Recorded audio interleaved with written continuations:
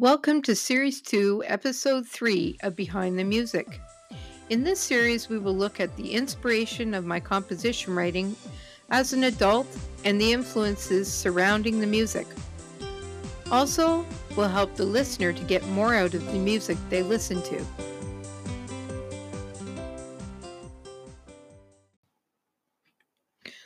Last week, I left our listeners with 3 questions to answer. First question was, which way are the notes in the arpeggios going? Just up, down, or up and down? The answer is up and down. Second, are the trills played fast or slow? The answer is both. If you notice, the trills are played at 2 different speeds, slow and then a little faster. The third question was, how did it make you feel?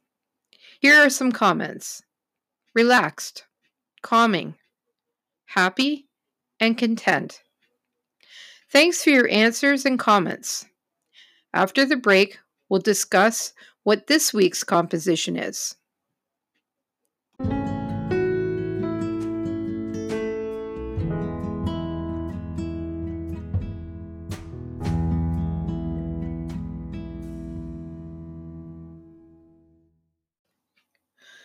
This week's composition was written around the same time as the prelude. I was working on a lot of Chopin music at the time. Along with the preludes, I was working on some of his waltzes. This was the inspiration for today's composition. It is a waltz. The title is Waltz in A Major, Opus 10, number 1. What is the definition of a waltz? A waltz is a piece of music with a rhythm of 3 beats in each bar, which people can dance to. There are 8 published waltzes by Chopin, although he actually wrote 36 waltzes. Chopin was very critical of his work, and he only published the ones he felt were good enough to publish. Unfortunately, a few of the waltzes have been lost over time. What is unique about the Chopin waltzes is that the definition of a waltz is that it was written to dance to. But Frédéric Chopin's waltzes are pieces of moderate length, adhering to the traditional 3/4 waltz time, but are remarkably different from the earlier Viennese waltzes in that they were not designed for dancing, but for concert performance. So his waltzes are unique. Also, when we look at the titles, they are called Waltz, not waltz. So VALSE, not WALTZ. This is why if you were to go to a piano recital, you will find at least one Chopin waltz on the program. Even though they were not written for dancing, I found myself imagining a couple dancing to his waltzes, and when I performed them, I had that picture in my mind. I always loved listening to waltzes, some of the most beautiful music ever written. Here is an example of one of Chopin's waltzes. This is Waltz number 6, Opus 64, nicknamed the Minute Waltz because it is so short. This was from a live concert I did at Mackenzie Hall in Windsor, Ontario in 1996. Warm up, please.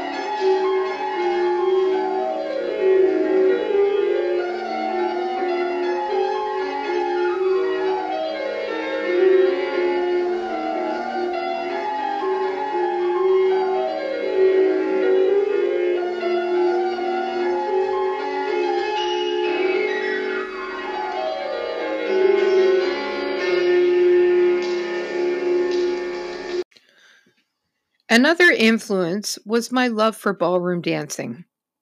I loved watching ballroom dancing. For my bridal party dance, I wanted to have the bridal party dance to the Blue Daniel Waltz by Johann Strauss and have it choreographed. So my bridal party and I bravely went to a dance studio and had the dance instructor choreograph the dance for us. In the beginning, they were not that excited about it, but by the time we did it at my reception, they enjoyed it. I was very thankful they cooperated. It brings back good memories when I watch our wedding video. After the break, I'll talk about the writing of the piece and let you have a listen to it.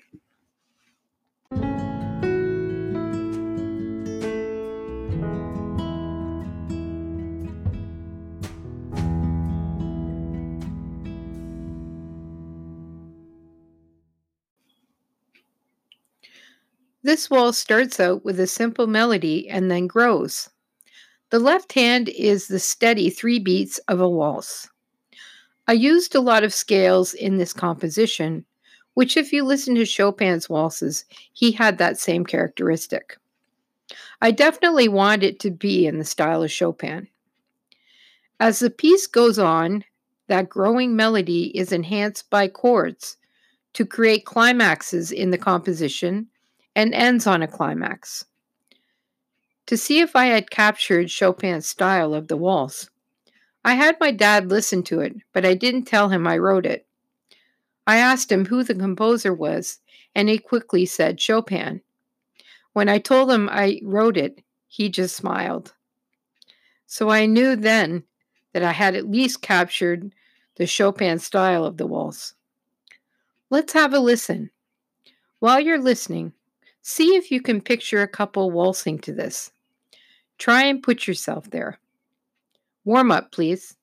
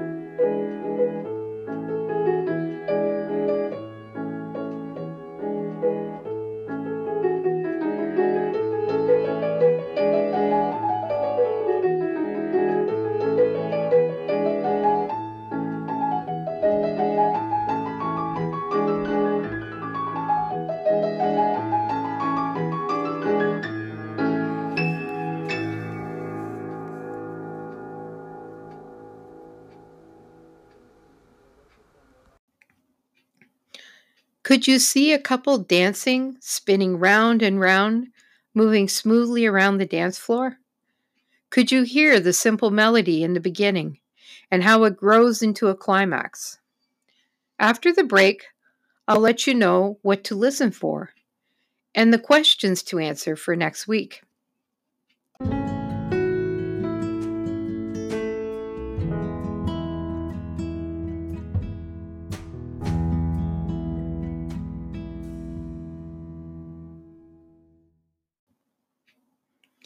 While you're listening, how many times is the section with the chords repeated? Are the scales ascending or descending? How does it make you feel? Send me your answers and comments. We'll discuss them in the next episode. This piece is on my album Expressions on Spotify and Apple, or go to my website, http://nancymlcmusician.org. Thanks for listening. Have a good week and stay safe.